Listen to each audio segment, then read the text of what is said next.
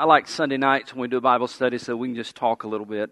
And I can share things that are on my heart and ask you to pray for things, etc. And let me ask you to pray. I know lots of you pray for me and pray with me. Can I give you something to put on your prayer list? Lots of you know that I started teaching at Anderson again this past Thursday. I teach on Tuesday and Thursday mornings. And I mentioned that to you. But the reason I mention it again is just because I give all of my students a form, a student information form, where they fill out, ask them lots of questions, so I can kind of gauge their spiritual temperature as I'm teaching this class. And I had, and this is not being recorded, I assume, up there, so, I mean, at least not this portion. I want to ask you, what is your favorite psalm? We're in this series called Replenish, and we're looking at different psalms. The last 2 weeks, we've actually looked at psalms that are Lisa's favorites, or portions of them are her favorites. What are your favorite? What is your favorite psalm? Somebody tell me. What's your very favorite psalm? 23rd. All right, I knew somebody'd say that one. What else? 100. 53. 8. 139. 37. Okay. Somebody tell me if you can, and you may not have an answer to this, why is one of those your favorite psalms? If you can tell us quickly, why is it your favorite psalm?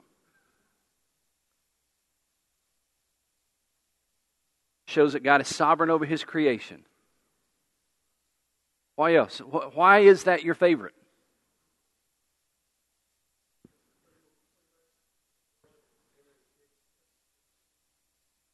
Okay. Prerequisites for worship. For Psalm 100. What else? Did you find a psalm in a hard time or a difficult time? Or have you found a psalm to be very uplifting for some reason? Why is it your favorite? Anybody?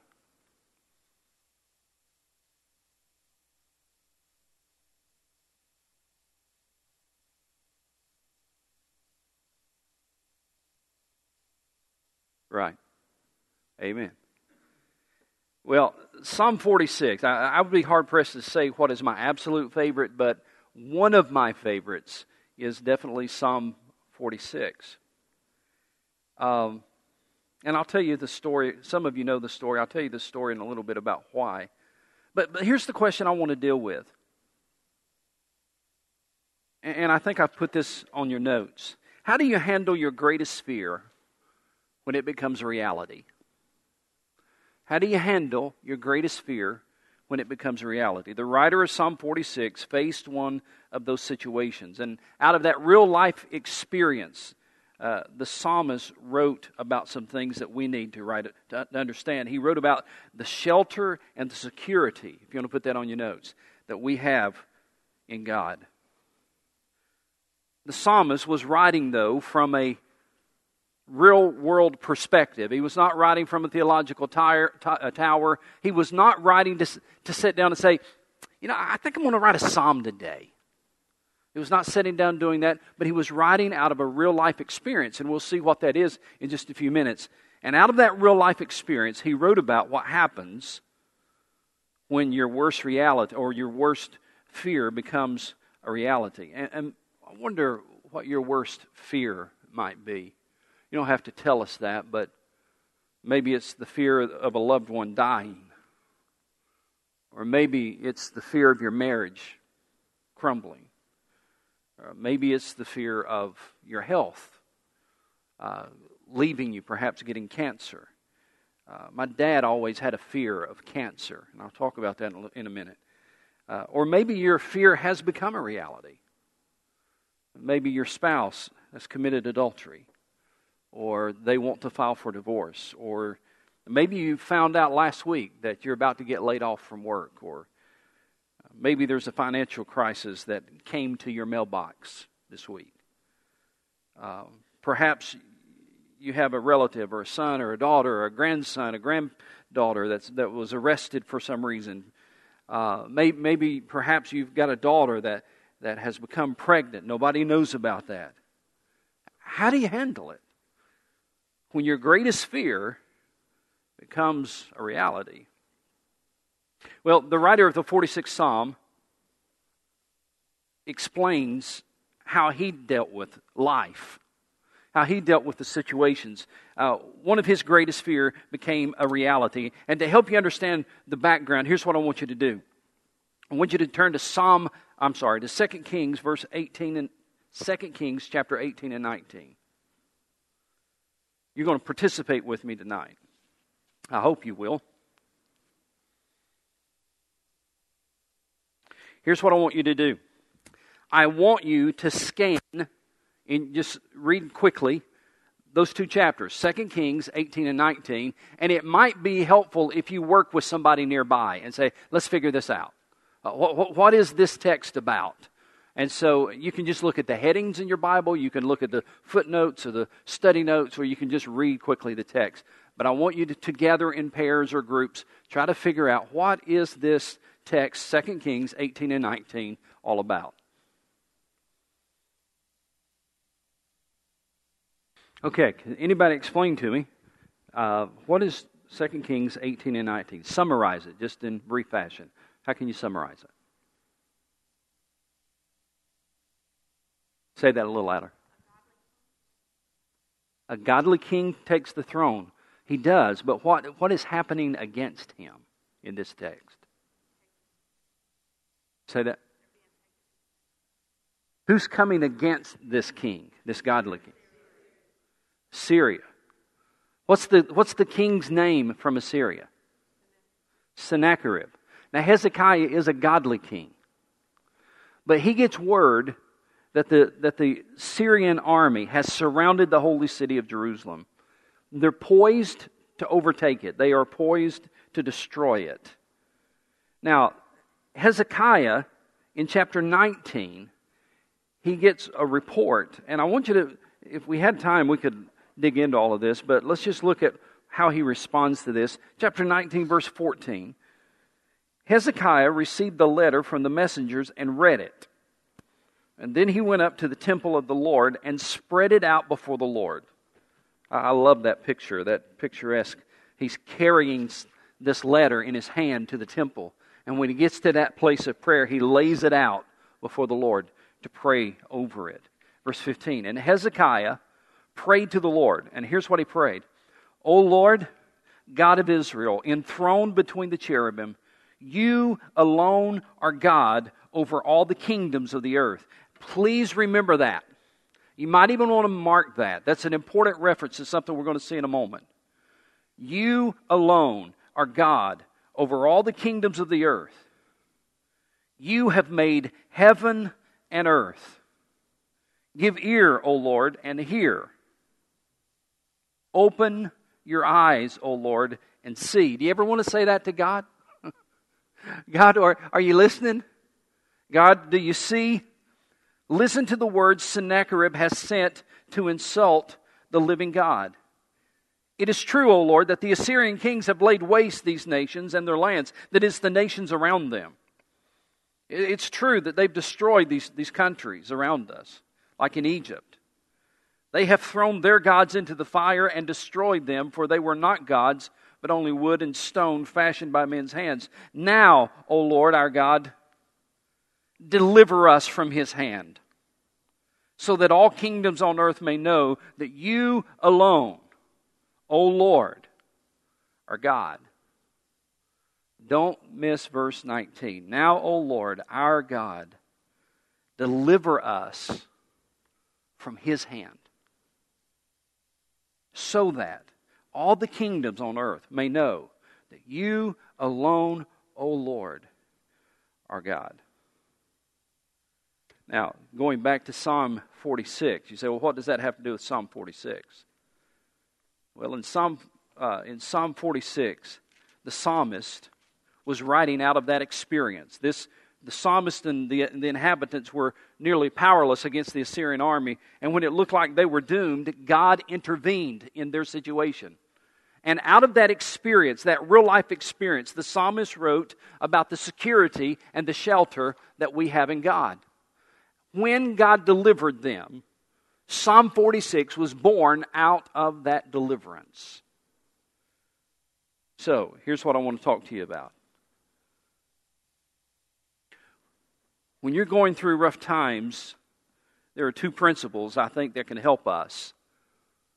If we'll follow these principles found in Psalm 46, maybe when your worst fear becomes reality, maybe when your greatest struggle becomes reality, maybe these two principles will help you in those troubled times.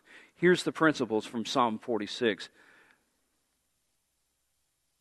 First of all, let me read it before I give you the principles. Here, verse 1. Again, with that background that we've just read, it says, God is our refuge and strength and ever-present help in trouble. Therefore we will not fear, though the earth give way, and the mountains fall into the heart of the sea, though its waters roar and foam, and the mountains quake with their surging. There is a river whose streams make glad the city of God, the holy place where the Most High dwells. God is within her, she will not fall. God will help her at break of day. Nations are in uproar, kingdoms fall. He lifts His voice, the earth melts. The Lord Almighty is with us. The God of Jacob is our fortress. Come and see the works of the Lord, the desolations He has brought on the earth. He makes wars cease to the end of the earth. He breaks the bow and shatters the spear, even the bow and the, I'm putting parentheses here, even the bow and the spear of the Assyrians. He burns the shields with fire. Be still and know that I am God. I will be exalted among the nations. I will be exalted in the earth. The Lord Almighty is with us. The God of Jacob is our fortress. Here's two principles that will help you in those troubled times that we all have. Here's the first one. And when I say it, I know you're just going to kind of write it down and you're not going to think about it, but I want you to stay with me and I want you to work your way through the text with me and see in reality how this works. The first principle is this. When you have those troubled times, principle number one is this: maintain the right focus. Maintain the right focus. Many times when people have personal storms that turn their world upside down, they are so devastated that they lose perspective in their situation. All of their energies and all of their attention are focused on the problem, and rightly so, because it is a great problem. Often the problem is so overwhelming, though, that they can't handle it, and the result is depression, fear, worry, anger, apathetic, frustrated, but because the problem becomes all-consuming and they lose their focus, they're so saturated with the problem that they, in this very difficult time, forget where their focus should be. Keep in mind that when the writer of Psalm 46 wrote verse 1, he was writing it from the perspective of God delivering them from the Assyrian army. And here's what he said: God is our refuge and strength and ever-present help in trouble. Now, here's what I want you to do. Rather than kind of walk through and give you points as we go, I'm going to give you the first 3 points right now so that you can kind of listen as we work our way through. There's 3 S's there on your outline. Verse 1 talks about safety. God is our refuge.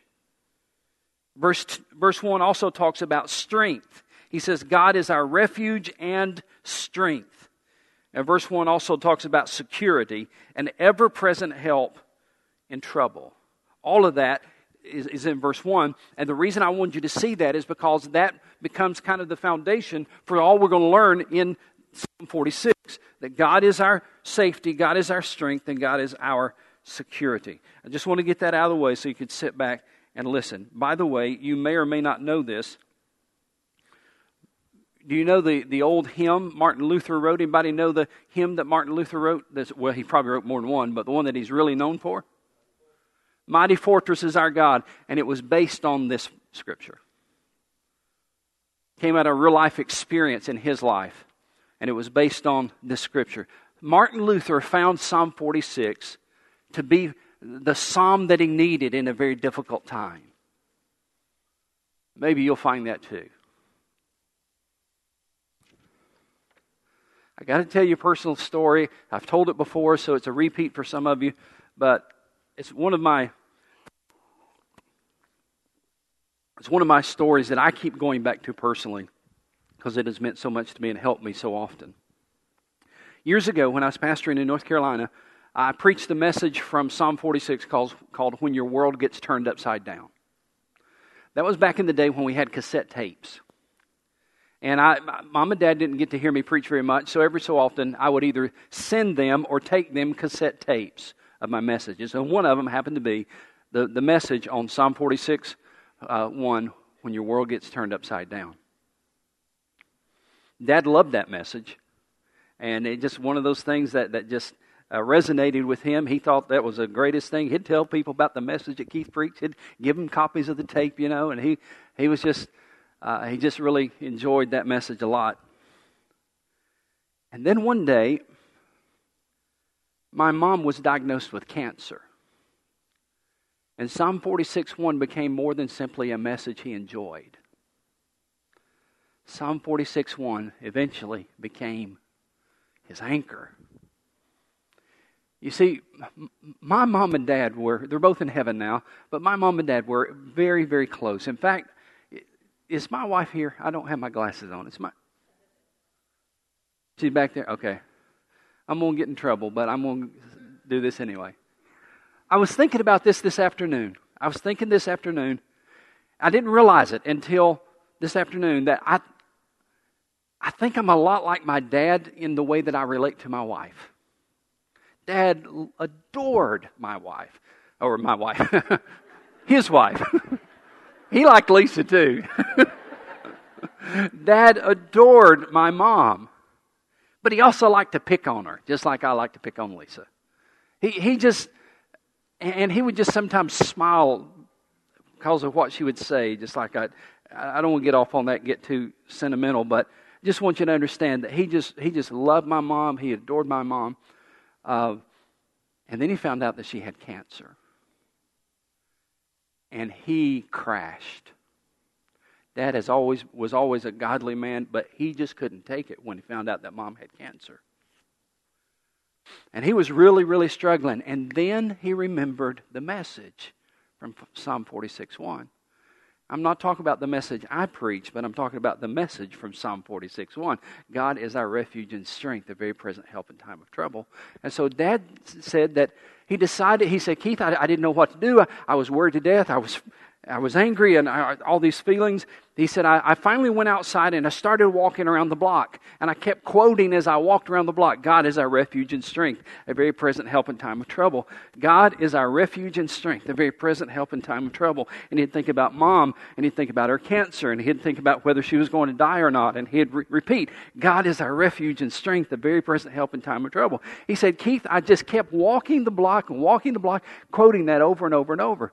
And I said, Dad, how many times did you walk that block? He said, son, I don't know. I said, well, how long did you walk? He said, I kept walking and quoting until I believed it.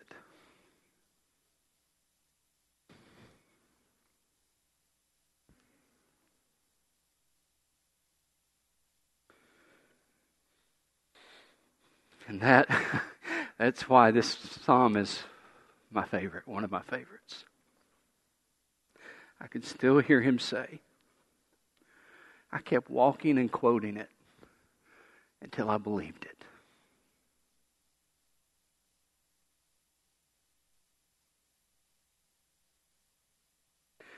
You see,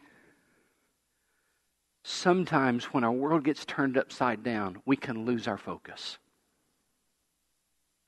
When our world gets turned upside down, we can get so worried. When everything is falling apart, we can get so discouraged. And rather than focusing on God, we focus on the problem. We focus on the situation. And we get frustrated, and we get angry, and we get fearful. And we forget that our security does not come from our circumstances. Our security comes from God, regardless of our circumstances. You see if you can agree with this. My security does not come from my ability to solve my problem. My security does not come from the fact that I may have all the answers or I may not have all the answers. The psalmist said, no, my security comes from God, period. And even when I don't have all the answers, and even when I don't have all the situations worked out, even when I am still fearful, my security is not in what I can figure out or work out. Look what he says in verse 2 and following. Therefore, Therefore, because God is our refuge and strength and ever-present help in trouble, therefore we will not fear though the earth give way, and the mountains fall into the heart of the sea, though its waters roar and foam, and the mountains quake with their surging. He's simply saying this. If you look at the things that talk about permanency in life, those things that should, by the very fact of what they should be permanent, they should be trustworthy, like mountains and ocean. He said, even if the mountains crumble and the oceans roar with fury, our refuge will still be God. So, Pastor Keith, how could he have such faith?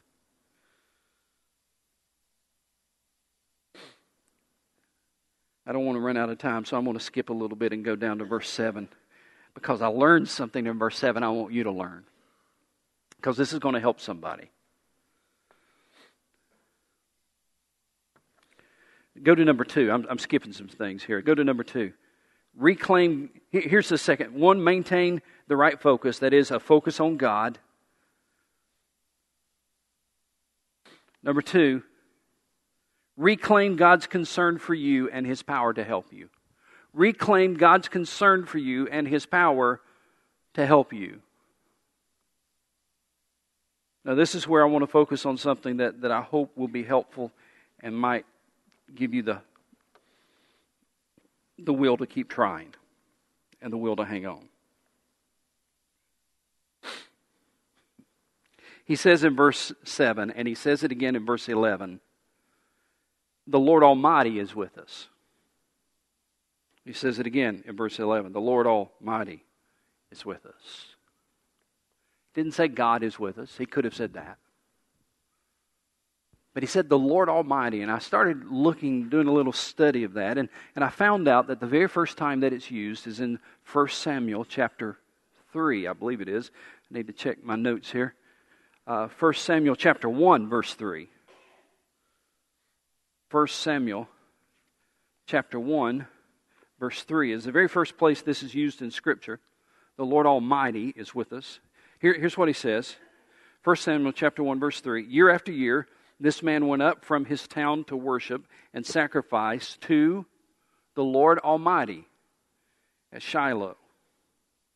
And this is the very first time that this is mentioned in Scripture. And when you start digging into the Hebrew word or the name there, the Lord Almighty, very interesting what you find. It can be translated this way. The Lord of hosts is with us. You say, well, that's interesting, but that still doesn't help me a lot. What does that mean? He's the Lord of hosts. Well, write this down somewhere on your notes. The Lord of hosts, or the Lord Almighty, refers to 3 things in Scripture. It's used in 3 different ways in Scripture. It is used to refer to the Lord of the armies.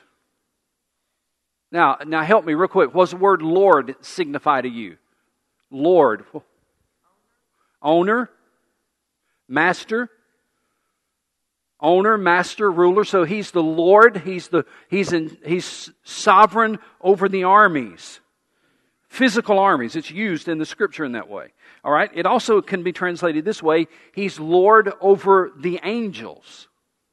Lord of hosts. He's Lord over the angels. It's used in a third way. Lord of the heavenly host, referring to the sun, the moon, and the stars. The Lord of hosts, He's Lord over the sun, moon, and the stars. We put all that together. This, when He says in Psalm 46, verse 7, and Psalm 46, verse 10, or verse 11, the Lord Almighty is with us. He's probably a reference to the sovereignty of God, who was sovereign over all the powers of the universe. He is sovereign over all the powers of the universe. The Lord Almighty, He is sovereign, He is Lord over all the powers of the universe. Now, here's what here's what the writer of Psalm 46 was saying. There is nothing that I face that is greater than the one I'm serving.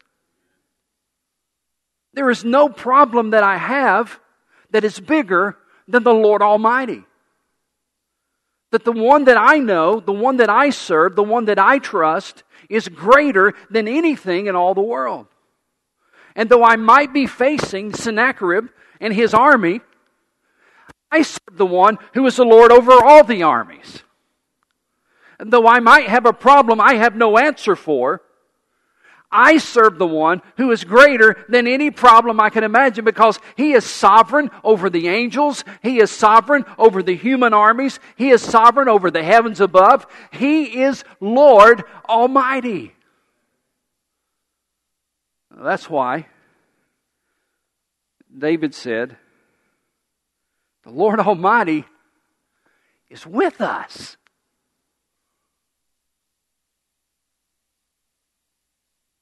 It's not just that I know about Him, but He's with us. The God of Jacob is our, what's that word? Is our fortress. Now, if you understand that, then you're prepared to read the famous verse of verse 10. Be still and know that I am God. I will be exalted among the nations. I will be exalted in the earth. Remember what Hezekiah prayed when we were looking at that in 2 Kings? He said, Lord, I want you to do this so that everybody, shortest translation, so that everybody will know that you're the Lord over all the armies. So they'll know that you're Lord over everything. When we come to the place in life where life is so hard that you can't handle things, one of the things that you need to realize is that He is Lord Almighty. And when you get to the point where you recognize He is Lord Almighty, then, watch this, then you can be still. I suggest to you, I submit to you, that you and I have a hard time being still because we are not convinced, we know with our head, but we are not convinced that He's Lord Almighty. Now, I know in theologically with your head, you know He's Lord Almighty. But you're not convinced He's Lord Almighty, and I can prove it to you. Because you keep trying your best to fix it. You've got your hands all over it. You're trying to solve it. You're trying to talk to everybody you can talk to. You're trying to do everything you can. You're trying to be God. And there is only one who is Lord Almighty. Now, what's the title of our lesson tonight? What is the title? Write this down on your notes. Be still. Be still means this. It's the Hebrew word rapha, and it means relax, quit, or take your hands off. I like that one. Take your hands off. But we like to be hands-on people because we like to manage our own lives. But God is God and we are not. And so He says sometimes you just need to be still, take your hands off, and know that I am God. Isn't that good? Take your hands off and know that I am God. Relax and know that I am God. Be quiet and know that I am God. You've been trying to be God. Why don't you let me be God in this situation? Take your hands off and know that I am God. Remember what Hezekiah prayed. Remember, he laid it before the Lord in prayer. That letter. He laid it before the Lord in prayer. And you know what he was saying? I'm taking my hands off of it. Because you're God. And I've got no power to defeat this army that's surrounding my city. And in fact, this really isn't my city anyway. It's the city of God. And so, Lord, I'm laying this out before you in prayer. I'm taking my hands off of it. And now I need you to be God in this situation. Which brings us to C. We can hear from God when we're silent before Him. You see, verse 10 is a call to slow down. Verse 10 is a call to be silent. Verse 10 is a call to let go. Perhaps you might even translate it, stop. Stop trying to be God. Be still and know that I am God. Be still and know that I am God. Be still. Have you ever had to say that to your kids? Shh, be still. Huh? You have, haven't you? Shh, be still. Ladies, have you ever had to say that to your husband? Shh, be still. Sometimes God has to say that to us. I've done it too. I know you have. I've done it. We get so worried. We get so worked up. We get so just bent out of shape over something. Everything seems to just be frustrating us. And God says, shh, be still. We can hear from God if we'll be silent before Him. Be still. Know that I'm God. Another way to say it is this. We can't hear from God when we're in a hurry. We can't hear from God when we're in a hurry. He says, be still. And then you will know that I'm God. It's very easy to live a life of busyness, a life of chaos and clutter. We got deadlines and worries and bills and all kinds of things. And then there is this very simple word we should not ignore, God's call to simply relax. Shh. Don't worry. Take your hands off. Be still. And know that I'm God.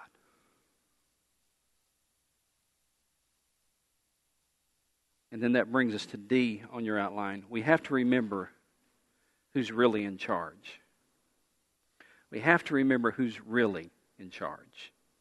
Because he says, be still and know. K-N-O-W. What does know mean? Even in the English language, K-N-O-W. What does know mean? Understand. Good. Be aware of. Be still and be aware that I am God. Be still and understand that I am God. Sometimes